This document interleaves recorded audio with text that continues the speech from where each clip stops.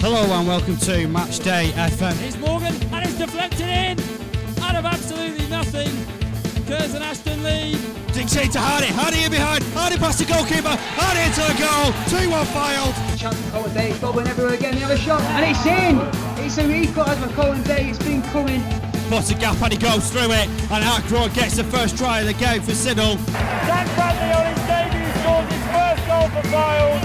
They've got it with Smith. They've got it with Smith. They've got to score with Smith. Unbelievable. Great chance. They've won it. Ashton have won it. Hello and welcome to another podcast brought to you by Matchday FM. Today we will be discussing all things England cricket. My name is Sam Jordan and joining me today is our panel consisting of Kieran and Makin. Key, how are we? I'm very well, thank you, Sam. How are you? I'm not too bad, mate, not too bad. All the better for seeing your northwestern face. And we're joined by none other than Northampton's finest, Harry Reynolds. Harry, how do you feel about that? I'm delighted to be known as Northampton's finest. I mean, we've got other greats at the top there, like Graham Swan and Monty Panesar. So if I can be considered amongst them, I'll die a happy man. I'm a KP fan, so for me, I'll say that you're probably Northampton's finest. Don't like Graham Swan, right? So anyway, what we're here for today, we're going to be discussing what has been really a bit of a weird summer for everyone, really, hasn't it? In terms of sport in general, we've obviously had the Premier League season curtailed. In the football, we've had the cricket season curtailed. All fans have been behind closed doors, but we'll look at the summer in general. Kieran, I'm going to start with you. We've seen some incredible cricket, but unfortunately, obviously, there's been no fans, been no spectators to witness it. How do you feel that's affected the game, in particular, the international games? England, have the Barmy Army that travel with them everywhere. Haven't been able to get into any of the big matches this summer. Yeah, I mean, it's obviously having a negative effect on the game as a whole, not just for the England fans, obviously getting behind the England team, but I just think some of the moments that we've experienced, at the back of my mind when I was watching them or watching them back on highlights, I'm thinking, this is, fantastic cricket, excellent entertainment. But in the back of my mind, I'm just thinking, imagine if fans were in when this happened, when Chris Woakes and Josh Buttler chased down that target against Pakistan, when Stokes came out that morning on the last day against West Indies and absolutely smashed them everywhere, Stuart Broad getting his 500th wicket, Jimmy Anderson getting his 600th test wicket. Just things like this, which are excellent for the game, and it's brilliant. I'm firmly in the situation where I think some cricket is better than no cricket, or some sport is better than no sport. But those magical moments just seem to have a little bit of shine taken off them when the fans aren't there to celebrate them. If you know what I mean. Yeah, I couldn't agree more. I mean, as we all know, my cricket expertise is limited, to say the least. I do like a little bit of the international cricket, but yeah, I mean, with any sport really, even I'm big into boxing, big into the football, tennis. With any sport, spectators are so important, and especially in a sport like cricket, which is often accused as being, by some, as maybe being a bit boring. Certainly the longer formats of the game, but with the fans not being there, Harry, it's been it has been a struggle really for maybe some outsiders to get into cricket, hasn't it? Yeah, I can see why. I mean, going back to sort of noticing the lack of fans, like the one that stood out for me was watching the other night when Mitchell Stark's gone to field on the boundary and he's absolutely gone arse over tit. Pretty much injured himself in the process, and you just know in that corner there'd have been England fans giving him all kinds of stick, but in reality he was able to just pick himself up and throw the ball away, and with no one hassling him. The other thing obviously as well is for the county game, and clubs like Northamptonshire who rely so much on that income have been forced to obviously play their T20 games, their Bob Willis Trophy games behind closed doors, and the money that's costing them is massive. But I would agree with Kieran that some cricket is better than no cricket, and Sky Sports, in terms of the domestic game anyway, have done really well in getting all the teams on. So there is some of that money coming in. But Yeah, it's been a weird one. It just feels like an age since that first test against the West Indies. But it's been a good summer of cricket. It's been loads of entertaining games. We've had some fascinating chases, excellent bowling. So yeah. Yeah, and as you rightly say there, Harry, despite the fact that we've obviously COVID-19 has brought a temporary stop to spectators coming into the cricket grounds, we have had some really extraordinary cricket. I mean, obviously Kieran alluded to the fact that there was the magic that Ben Stokes produced versus the West Indies earlier on the summer. We've had Broad's 500 test wicket. We've had Jimmy Anderson's 600 test wicket. I mean, what an achievement for both those guys, but in particular Jimmy Anderson, Key. I mean, it's a 600 test wicket, the most of any fast bowler in the history of the game. Where does he rank in terms of bowlers in general? Obviously, there's a good argument there. Obviously, you've got Makin who's took the most wickets in Test history, and then obviously Shane Warne as well. Where does he rank? Would you say he's above them? Obviously, it's a little bit more difficult for pace bowlers to take wickets, or is he above them? That is a tough question. Obviously, I know some people don't buy into stats that much, but he's the best fast bowler in England's history, certainly. When he surpassed Glenn McGrath in wicket taking, would I say he's a better bowler than Glenn McGrath? In terms of probably skill level, I'd say yes. In terms of, he can swing the ball. Glenn McGrath was just very fast and very accurate, and he would just grind you down, and that's how Glenn McGrath got his wicket. Not taking anything away from Glenn McGrath. But I think Jimmy Anderson has to be considered, obviously, the best England bowler of all time, in my opinion, but arguably one of the best bowlers of all time. I mean, it sums it up when three of the best spinners who have ever graced the game are the only bowlers who are ahead of him, at this moment in time. And I still think he's got a little bit left in the tank, especially in this country. I'm not so sure if he should go and play abroad. His record away from home it's not bad, but it's not great. And I just think the body at 38 years of age or whatever he is now, getting approaching 40, I just think the body will struggle to do home and away series. But the one thing that stands out, and I think Nasser Hussain mentioned this, and when they analysed him after he got his 600th wicket, is it's not just the skill level and the wicket taking and all the good things that come with the hard work. It is the hard work in itself, and it's get yourself out of bed in the morning and on day 4 of a test match when the body's probably saying to him, listen, it's time to pack it in, when he straps the boots back on and he gets out there and he does the damage like he always does. And to do it for such a long period of time and to look after himself and make those sacrifices to keep himself fit, because he is fit as a fiddle for his age, is fantastic. So yeah, I would actually have to say he's probably one of the best bowlers of all time in Test cricket. Harry, something you agree with? In terms of longevity for a fast bowler to be around and taking so many wickets for 17 years is remarkable. Obviously, he's played a lot more tests than a lot of the other bowlers that he's overtaken, like a Glenn McGrath. He has had his injury problems, though, hasn't he, Harry? To be fair, I mean, he's had a lot of muscle injuries. Yeah, but imagine how many more wickets he would have taken if he'd not had those injuries. He's missed a fair number, certainly in recent years. And I'm not crabbing it. I mean, 600 test wickets, doesn't matter how many tests you play. It's an amazing achievement, and to be the most of any fast bowler ever. You would have to put him in that top bracket. No question about that. But there's some other very, very good bowlers in there. Courtney Walsh, Kelly Ambrose. For me, Glenn McGrath just would be the best. Particularly, I always remember that spell in the first test of 2005 Ashes where he just completely skilled the England team at Lords. But yeah, no, Jimmy Anderson, undoubtedly one of the best cricket has ever seen. And to be fair, I mean, I think Stuart Broad himself would probably get to 600. Well, I mean, what's even more surprised about both of these guys, and I'll come back to you both for a quick comment, is that both of them were actually fearful of their place. Is that fair to say, in the England team? Just before the summer, there was Stuart Broad was actually left out, wasn't he? To begin with, at the start of the summer, there was rumours that both of them were going to be replaced. Does that make it an even more incredible achievement that both of them have managed to, to one, work their way back into the team, but both get to them milestones, considering that both of their places might have been under threat?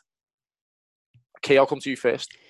Yeah, absolutely. I think, especially with how much strength in depth the England bowling attack has now, you're looking at the likes of Wood, Jofra Archer, Sam Curran, Chris Woakes obviously has a phenomenal record in England. So yeah, I think obviously ahead of this summer in particular, because the games came thick and fast, Anderson would have known that maybe he would have been rested. Broad certainly wouldn't have been expected to be left out.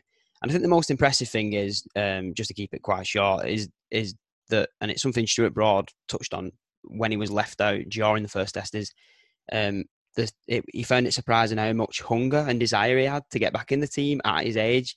And he said if he didn't feel that way, he may have thought about, packing it in. But to not only feel that hunger and desire to get back into the team, to then come back into the team and do the damage that both Broad and Anderson have done, shows they still have a massive sort of role to play in this team. I do think there's going to be a decision to be made eventually, whether it's the ECB or those two guys. We are going to have to replace them. They're not going to be around forever. But while they're still fit and firing, then get them in the test team, because they're two clearly dangerous bowlers. Harry? Yeah, that interview with Broad after he was dropped for the first test against West Indies, it was refreshing, as we've mentioned on these podcasts before, just to see how honest he was and how angry and hurt he was at being left out. And he certainly came back and proved his point. Obviously, in the second test against West Indies, he took 6 wickets in the match, and then obviously went on to take his 500th after that. I wasn't really sure about Anderson going into the series with Pakistan, and he wasn't having his best series, but obviously came back fine at the end. And if it not were for some calamitous fielding, he would have got to the 600 mark quicker. I think about 3 or 4 catches would have dropped off his bowling. But yeah, it's remarkable for fast bowlers, the absolute strain that gets put on their bodies for so many days, so many long hours in horribly warm conditions, especially abroad, to still be playing after all this time and still competing at the highest level and showing that they're worthy of their places is phenomenal. You're listening to the Matchday FM podcast.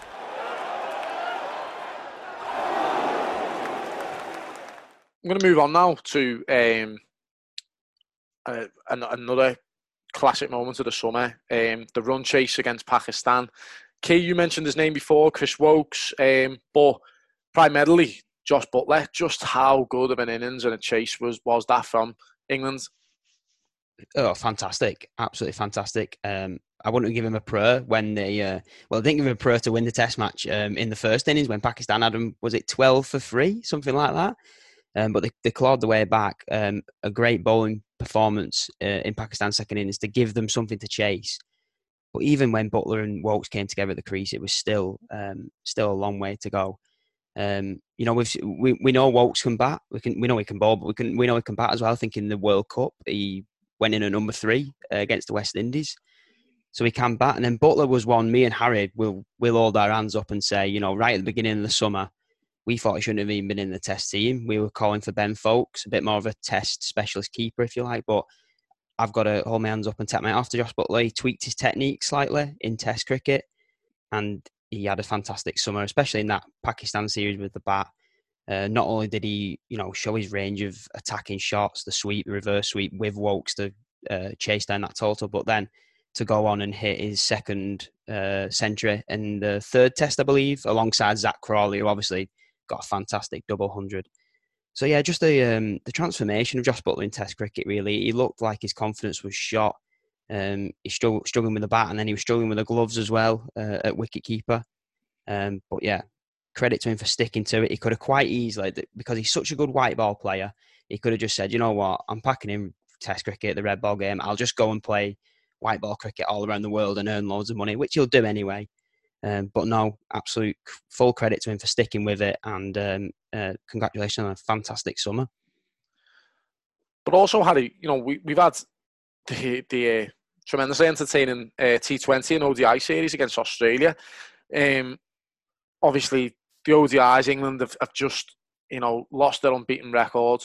First time they've been beaten at home in 5 years in ODIs. Just yesterday, losing the series 2-1. But obviously they got the win in the T20s. Just a word on that, Harry? Yeah, I mean, it shows you how well matched those sides are. I know Australia's record hasn't been amazing in any form of cricket actually over here in the last couple of decades. And I'm sure we'll come on to the ODI series later on. But yeah, for me, the 50 over game is the most exciting form of cricket, because as you saw with England yesterday, 0 for 2 after 2 balls, and yet managed to still put on over 300 with some brilliant batting again from Wokes towards the end. Obviously, Sam Billings and 100 from Johnny Bairstow. For then Australia to be 70 off for 5, I think, or something like 73 for 5, and then put on over 200 runs for the 6th wicket, and it could go down to the last over. You couldn't have asked for any more. Again, one of those games where you just wish that there was a paying crowd in, and it would have been remarkable for them to be there. But just as I mentioned earlier, to have some cricket, you have to be incredibly thankful to the ECB and all the teams that have come over to play. Well, obviously, as you've alluded to there, there's been some terrific cricket being played in the summer. But just a quick word from both of you. A word on simply getting cricket on this summer. It was of paramount importance. Obviously, ultimately it's an entertainment business. The fans, the cricket fans, they need the game, especially in a time like this. Just how much planning, how much sacrifice has actually gone into getting cricket on this summer, Kieran? Yeah, a lot. I mean, the ECB have worked tirelessly to get it on, to making sure these COVID-secure environments were, did what they said on the tin. They were COVID secure. I think there was only the one breach from Jofra Archer. Luckily, he didn't test positive for coronavirus, but there was just the one. To have one sort of incident like that in all the series, all the cricket we've played, all the teams who've come over is phenomenal effort, not just from the ECB, but from the travelling teams like Harry mentioned, West Indies, Pakistan, Ireland, Australia. Amazing for them to come over and play. And the England players as well. Some of them have been in that bubble since, a month before the first test was played against West Indies, because they play in, so many formats of the game for England. So not just the sporting sacrifice, the sort of demand you put on the body, especially if you're a fast bowler, but the personal sacrifice, being away from the families for so long. I think people can sometimes forget about that from the outside looking in. But credit to everyone who made sacrifices and put so much time and effort into getting cricket on this summer. And it was of paramount importance because, as Harry's alluded to, no fans coming in has obviously had a massive financial impact on, the ECB actually have obviously had to make redundancies recently, which is awful. But obviously, the county teams are losing money. So if there was no cricket whatsoever, it could have been disastrous financially. So to get some kind of cricket on, with or without fans, was vitally important. And like you said, Sam, for the morale of the country as well, really, getting cricket, and not just cricket, sport on was needed, I think. Yeah, I'll just echo what he said, really. I mean, especially for the teams that have come over and they've been away from their families for a long time. Obviously, you can see the state of Joe Root's ban, that he's not been able to see our barber in God knows how long. And it's just those little things, they've been in hotel rooms for the summer and not been able to interact with sort of the outside world, really, not been able to see anyone, see the family. I know it's not maybe the biggest sacrifice in the grand scheme of things, obviously getting paid well to do the job that they love, but it's a long time to be away from your family and your mates and stuff like that. So yeah, and it's just been good to see some cricket. Obviously, a lot of people have given up on the idea of it with everything that was going on. But we've had a few good months of it, and obviously we've still got T20 Blast going on. The quarterfinals of that will be in the next couple of weeks, with finals day obviously asking for rain, with that being in October. But there's still plenty of cricket to come. You're listening to Matchday FM. It was Isn't It a Hoot? We all laugh now. Was there any point when you were just like, please stop? I remember watching that match and I was thinking, when is this going to end? I was meant to be going to see an ex-girlfriend of mine, and I just kept saying to her, just watching the end of this match, and then 10 minutes later, another text, where are you? Yeah, it still hasn't finished. And to be honest, that's probably why she's an ex-girlfriend of mine now. I was going to say, blame John Isner for that. Yeah, and Nicholas and yeah, both of them. This is Matchday FM, home of sporting banter and debate. Moving on, we touched upon it just briefly before, obviously, the T20 series earlier on this summer. England obviously beating Australia, winning the series 2-1. Harry, I'm going to come straight back to you. What did you make of the series overall? And it's, in particular, the Australian collapse in the first game. Well, yeah, I mean, it would have been a completely different series. You think if they'd actually followed through there, they were 98 for 1 and just completely blew it. But the flip side is obviously fantastic bowling from England. Two fantastic one-day sides. And yeah, obviously the disappointing thing at the end of it was that England had the chance to go to number 1 in the world if they'd won that 3-0. But yeah, a good series victory. Obviously, in the end, soured maybe a little bit by the fact that they sort of blew the actual 50-over series. But I think we saw why David Malan should never be chopped again. I mean, he's got 750s and 116 T20 games for England, averages 48, number 1 T20 batsman in the world. There's a plethora of options now. Butler opened and did so well, and plenty more explosive players in there. So obviously disappointing that the T20 World Cup has been postponed until next year, but England will go there with a right good chance, I feel. And Key, Harry just alluded to Josh Butler there. Obviously opened the batting in the T20, something he's not necessarily been used to. He's normally down the order. What did you make of his performance, first and foremost? And would you have him opening permanently? Yeah, I think his performances were good. I would have him opening permanently. Now, I know there's certain risks that come with that, and the major risk is that when he was down the order, you're always thinking, well, if we lose a couple of wickets, then Josh can come in and, deliver some firepower to get us back into the game. Now, I think with him opening, he can, release some of that firepower early on. Now, it's a gamble because in T20, there's a strong possibility you can lose early wickets, but there's also a stronger possibility that you can get off to a massive start. And if you start very well in T20, 9 times out of 10, you're going to get a big score, which, ultimately your bowlers can defend. And I think putting your best player, probably, I wouldn't say hardest hitting player. I think Stokes is the hardest hitting player. But in terms of just finding the boundary in white ball cricket, Josh Butler is probably one of, if not the best in the world, maybe. So having him in to open can give you such a good chance of having such an explosive start.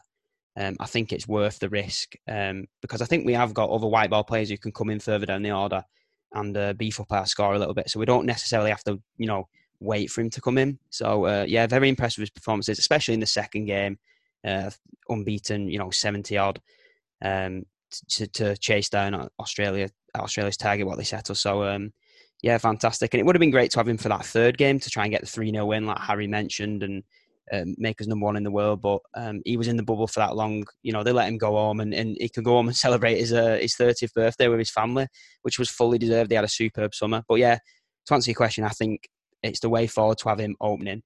Who he opens with is, I still think that might be up for debate because obviously Johnny Burstow had I want to say an indifferent summer. I know he hit a century in the one-day series, but in the 6 one-day games that he played, he had 3 good scores and 3 bad scores, so a bit of inconsistency. Jason Roy seemed to struggle this summer. And you got Tom Banton as well, who opened, and he looks a really promising talent. So who partners Josh Butler is not up to me. It's up to the selectors. But yeah, I would have Josh Butler opening. Well, you've just touched on the next subject very nicely for me there, Keith, because I'm going to ask Harry about Tom Banton. I know he's got a couple of opinions that he wants to get off his chest. So, Harry, Tom Banton, basically the question I want to ask you is, can he fit in when the likes of Joe Root, Ben Stokes, and a few of the other guys are all available for selection? Well, I was just going to mention, obviously, it's easy to forget that England have been without Stokes for all these games against Australia. So when he comes back in, he obviously will walk back into the team. But for me, I wouldn't have Joe Root in the T20 team. I don't think he scores fast enough to be effective in this form of the game. Obviously, in one day, it's fine. You've got a bit more time you can play yourself in. Struggled a little bit, Joe Root, as well, hasn't he? Yeah. Well, absolutely. Yeah, he was particularly slow in the first couple of ODIs against Australia, and then obviously didn't get a chance to be slow because he got a golden duck in the third one. So his place is obviously in doubt. As I said, I wouldn't have him in the T20 squad. I like the look of Tom Banton. Some of his shots are excellent. He's got a the ramp shot, which obviously is so vital in these in the modern day manoeuvre in the field. It's very tough to see how he fits in. But I mean, it's a good problem to have when you've got players like Tom Banton you're not sure can get in. Obviously, Bairstow, as Kieran mentioned, has been indifferent, but that's sort of the name of the game with Johnny Bairstow. We all know what he's like now. He is very indifferent and inconsistent, and one day you get a phenomenal innings from him like we saw yesterday, but then the day he can get very little. So I would say sort of, the likes of Stokes, Butler, Milan would be shoo-ins. Obviously, Jason Roy has struggled, and again in the one days when he looked like he was getting into a bit of nick, he gets run out by Joe Root. So I think those two would be the ones with sort of the question marks over them. But it is such a nice problem to have when you've got players like Tom Banton who might potentially miss out. And Owen Morgan, obviously he's had a little bit of an indifferent summer as well, up and down with the bat. There's been times when he's looked as if he's going to score massive and hasn't quite got on. There's been times when he has scored massive. He's staying on as captain for the next 2 T20 World Cups. Now, I'm going to come to both of you for this one. How important is that for England? And what do you think England can achieve with Owen Morgan in charge? Key, I'll come to you first. It's a funny one because I think me and Harry are going to get stuck into Morgan a little bit when we discuss the one dayers in a bit more depth. But in T20, I think he was pretty spot on, wasn't he, in the T20 series against Australia? I think he's a great captain regardless. And I think it's vitally important that he's staying on for at least the next T20 World Cup. And obviously he's doing 2 in a row. Obviously this T20 World Cup should have been happening next month, I believe, October in Australia. Which is unfortunate, but I think with the team we've got at the minute, I think we're definitely one of the best teams in the world. Obviously, we're second in the rankings. So yeah, I think we can go all the way. For me, we can go all the way. We went all the way to the final in the last one, and obviously we blew it, as Harry would say. What was it, Harry? 24 runs West Indies needed, and Carlos Brathwaite slapped Ben Stokes for 3 sixes. But I mean, in hindsight, you could say that might have been the making of Ben Stokes. Absolutely. No, absolutely. I mean, he's certainly more than made up for it since then. But I think, the team's not changed too much since that final. We've probably improved. Harry mentioned the emergence of David Milan. He was always in and around, but his record in T20 is phenomenal. So yeah, I think it's really important to have Owen Morgan staying on. He knows how he wants the team to play. He knows the players. The players respect him. I absolutely know that just from watching his sort of demeanour on the field. So important that he's staying on. And what can we achieve? I genuinely think we can go all the way and win it, especially the next one. But there's some phenomenal white ball cricketers, and the IPL is coming back this weekend. That's got a lot to answer for when it comes to T20 cricket, because it's developed some unbelievable players, and it's just getting madder by the year, because some of the scores are getting put on are crazy. So you can't write off Australia. I think we're going to be up there. You can never write off the likes of India. Pakistan are always a surprise package. So it's tough, but I'm confident. I think we can win it. How did you concur with Keenan's opinion? Well, the aim has to be to win at least one of them. They've got the squad. They've got some of the most explosive players in the world.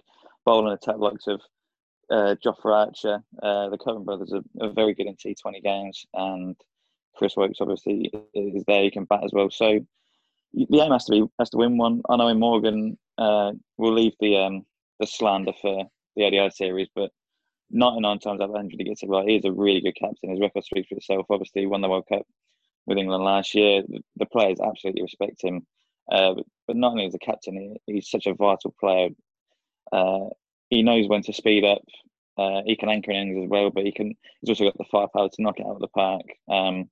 He's so important for England, and it's great news that he's going to be there for the next couple of T20 World Cups, and hopefully for the next World Cup in India after that. You're listening to the Matchday FM podcast. Why not let us know what you think? Get in touch by searching for Matchday FM on social media.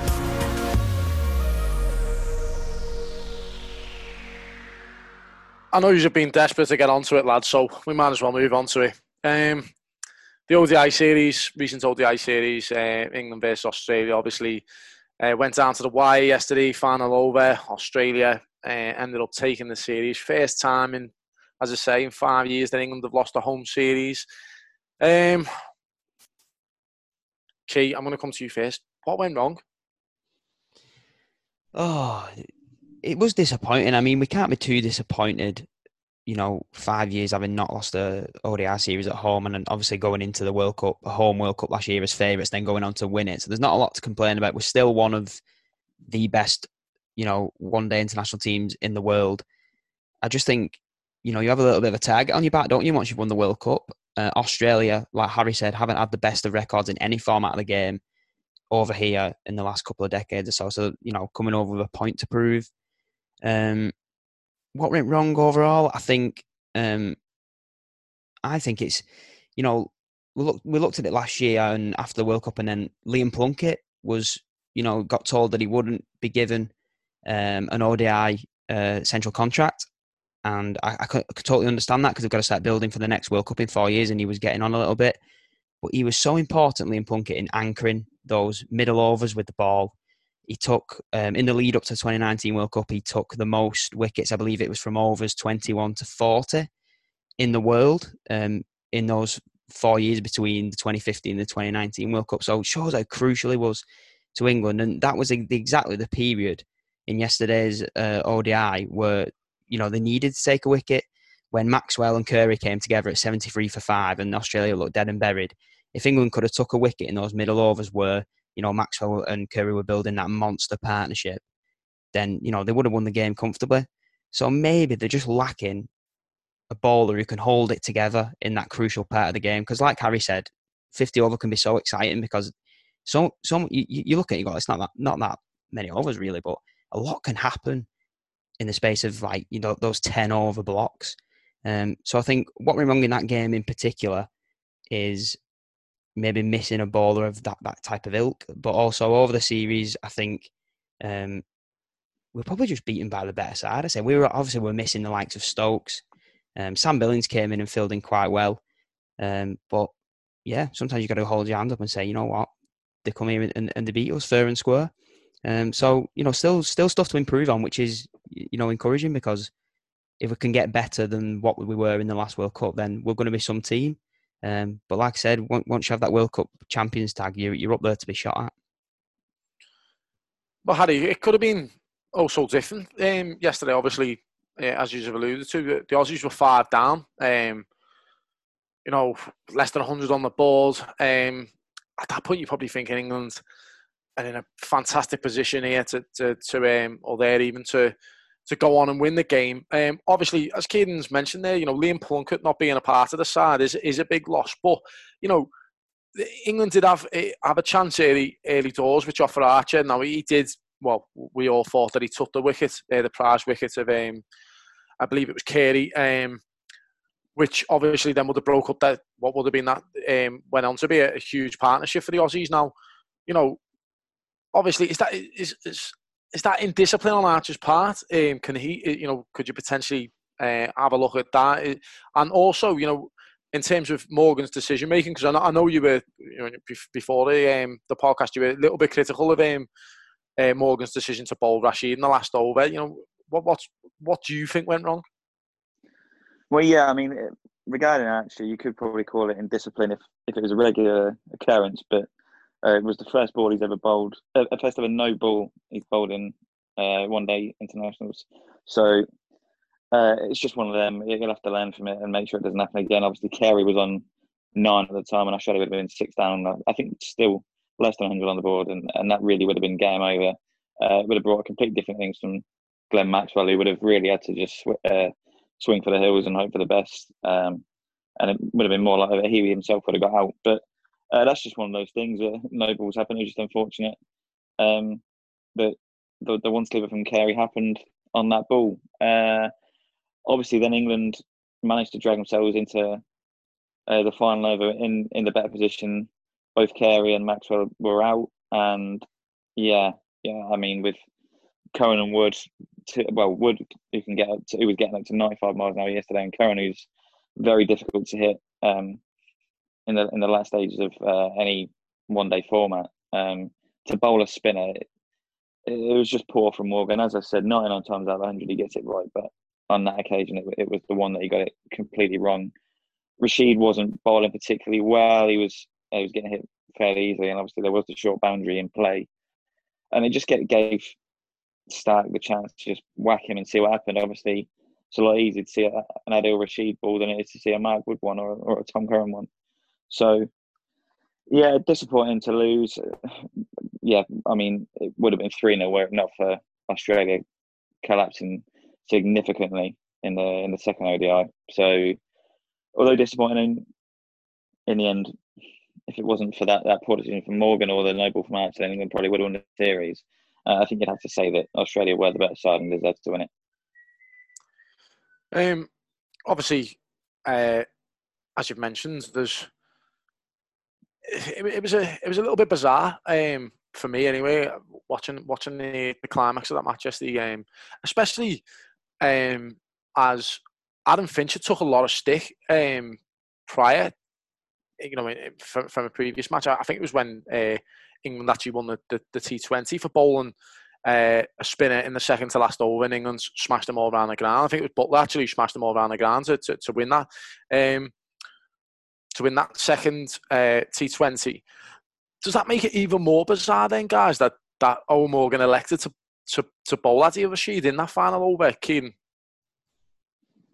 Yeah, I mean, it's a tough one. That was I know what you're referring to with Adam Zampa. He bowled him in the first bowl for the first T20 and the second T20. Finch bowled Zampa in the penultimate over, which obviously in the first T20 allowed us to get a few more runs. I think we hit 22 runs off him, which then obviously gave us a big enough target to end up defending when we shouldn't have really. And then obviously the second game we were chasing, and he did the same thing, and Butler smashed him everywhere, like you said, and ended up winning the game for us.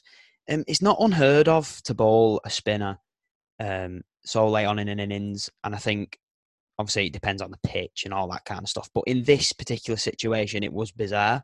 Like Harry said, we had Mark Wood had overs in the bank, and he was reaching massive heights with his pace, especially bowling at what was two tail enders for that last over, because Stark had just come to the crease. And obviously Tom Curran as well, he bowls a lot of death overs, especially in T20 cricket. He's got a lot of variation with his slower balls and his cutters and stuff, and he's really hard to pick up. So it was an odd one. I like Adil Rashid. I think he's one of, if not the best ODI spinner in the world at the minute with his variations, but he just wasn't on it yesterday for whatever reason. I think, firstly, on Morgan's part, he didn't bowl Rashid in the sort of period of the game that he would usually bowl him at. He went for Joe Root, and now it paid off with Joe Root for a few overs, but then I think he just dragged it out in the end. After 3-4 overs, he maybe should have pulled Joe Root and put Rashid on, but he gave Root 8 overs, which was an interesting decision. And then he kept bowling Rashid at, I forget the name of which end it was, but basically the end were when Maxwell was on strike, the short boundary was the leg side for Maxwell, which is bread and butter for him, because he will just slog the spinner to the leg side and he'll just whack it, as you saw when he nearly smashed the window on the point. So it was a bit of a weird one from Morgan, to be honest with you. Rashid didn't bowl his best spell, but by no means was it his fault. And like Harry said, 99 times out of 100, Morgan gets it right. So it's a bit harsh to be critical. But if we want to stay on top of the world in that format and beat these kind of teams, then we have to be hypercritical, because it's the only way we're going to improve. And Harry, was it a surprise for you that Owen Morgan elected to do that, especially considering that Adam Finch had taken so much stick in the T20 series? Yeah, absolutely. As we mentioned, with two good death bowlers and Curran and Wood still available. And yeah, I mean, the Root thing earlier in innings, obviously, he got 2 wickets in his first 2 overs, and it was, for the first 4 overs, it was brilliant. But you can have too much of a good thing, and it just sort of they picked him a little bit in the end and were able to knock him around. And at that point, they really should have had foot on the accelerator and brought Rashid in and sort of strangled him when he was a lot harder to hit. And in the end, it just left it too long, and Rashid didn't even end up bowling his full allocation. So yeah, it's just a bit of a nightmare for Owen Morgan really yesterday. We can obviously forgive him for that. Look, he's completely right. If you want to be the best in the world, you do have to be hypercritical and overanalyze these sort of moments, because it would have stolen a series win for England, really. And the best teams do win those games, those series where you don't necessarily deserve to. But at the same time, you have to obviously credit Maxwell and Carey for putting on that incredible stand and winning the game for Australia. Well, obviously, guys, disappointment, obviously, for England to lose. But as you say, it's the first time we've lost, certainly a home series in a shorter format in 5 years. So I suppose we can forgive them for losing yesterday, losing the series yesterday. Now, obviously, we're defending world champions in the ODI format. What do we make of the general shape of the team at the moment? Obviously Sam Billings has come in. He's come in. He's done really well, certainly in the last match anyway. Can he stake a claim now to get into this England side? And also, I'm going to ask you about ahead of the next World Cup. Obviously, the next World Cup's in India. Do we think that Owen Morgan will still be in charge come that World Cup in India? Harry, I'll come straight back to you. Well, Sam Billings obviously been on the periphery of the ODI team for some time, and was one of those who obviously would have been disappointed to miss out when England did win the World Cup last year. Couldn't have done any more for me in this series. Obviously hit a century in the first ODI, and then a really well worked run of all 57 to make England competitive after a poor start yesterday. He's absolutely cemented his place for now. Obviously, there's still a long way to go. Morgan, I hope will still be captain in 3 years' time. He's proven his worth to the team. No signs of decline, and it's so well respected. I think England is still in really good shape. Obviously, if that last ever gone differently yesterday, we could be in a completely different mindset. Still have that unbeaten home record. Be full steam ahead on all fronts. So it maybe soured a little bit, but I still think the outlook's positive for England. And yeah, Bairstow as well had a better series in the 50-over format than the 20. Obviously, he got either side of it. He got 84 and 112. Chris Wokes 6 wickets. In the last 2 games, his figures were 3 for 32 and 2 for 46. Archer took 7 wickets in the 3 games as well. You've got Tom Banton who could come in, Zach Crawley, who got the double 100 in the test against Pakistan. He in the meantime has hit a 48 100 for Kent in a T20 blast. So he's another option for this one-day format. So yeah, I think there's certainly a lot more to be positive about than negative about, even with that series defeat yesterday. And Kieran, I'm going to maybe leave the last word with you. Harry's just mentioned a couple of the players there that he feels maybe could stake a claim to get into this England ODI side. Is there anyone particular that you would like to see come into the side, and who do you think should drop out ahead of this World Cup coming up in India? It's a tough one because obviously the team we have is really strong, like Harry said. I know we've been a bit critical, but we're still up there, aren't we? We're still one of the best teams in the world. And the strength and depth batting-wise, I feel is, probably, you could argue it's probably the best depth in the world. I mean, there's some world-class players knocking about. You don't have to look at Maxwell's innings yesterday, Aaron Finch when he gets going. You got Virat Kohli, who obviously plays for the hosts of the next World Cup. But batting-wise, I think we look strong. I think what I would like to see, Sam, to be honest with you, is we need 1, maybe 2 spinners to back up Adil Rashid because of the conditions in India, because of the spinning pitches. And one person I would really like to see come in, and he's been on the periphery, and I'm not just saying this because he plays for Lancashire, but Matt Parkinson, another leg spinner. He's got a really good record in T20 cricket, decent record in ODI. I think he could be a threat in that World Cup in a few years' time. I obviously hope Morgan stays on. I think he will. I think he'll say, you know what, I'll take England to India. I'll try and defend the World Cup. If I do, great. If I don't, then, call it a day regardless. He'll either go out, in the sunset with another trophy, or he'll go out in the sunset and look back and say, you know what, I give it a bloody good go and, won a World Cup. I'm really proud. But yeah, for me, I think we need to start looking at some other ODI specialist spinners, because Rashid's great, but he can't do it all on his own, obviously. So just a bit more quality in that department, maybe just because of the conditions that you get in India. So Matt Parkinson is just one I can think of off the top of my head. I'm sure there's plenty more knocking about in the white ball domestic game. Well, guys, it's been an intriguing conversation with yourselves. Really enjoyed it. As I say, for me personally, who's not maybe the biggest cricket fan, I know enough to get by. Hopefully, I've proved that along the way. Hopefully, I've shocked you in a couple of ways. Because I know you two probably think that I have no clue on cricket, which is probably 99% right. But you know, I do watch a little bit of the international cricket. I haven't got a clue who Parkinson is, who plays for Lancashire, so I'm not even going to pretend that I know. But as I say, I do like a little bit of international cricket, and I've watched a little bit of England this summer, and it has been a joy to watch. You know, for the majority of the time, obviously we were a little bit sick yesterday when we lost the ODI series, but it has been an absorbent summer. Guys, thank you very much for joining me. As I say, it's been terrific speaking to you both. And for everyone listening, please make sure that you keep an eye across our socials. We're on Twitter, Facebook.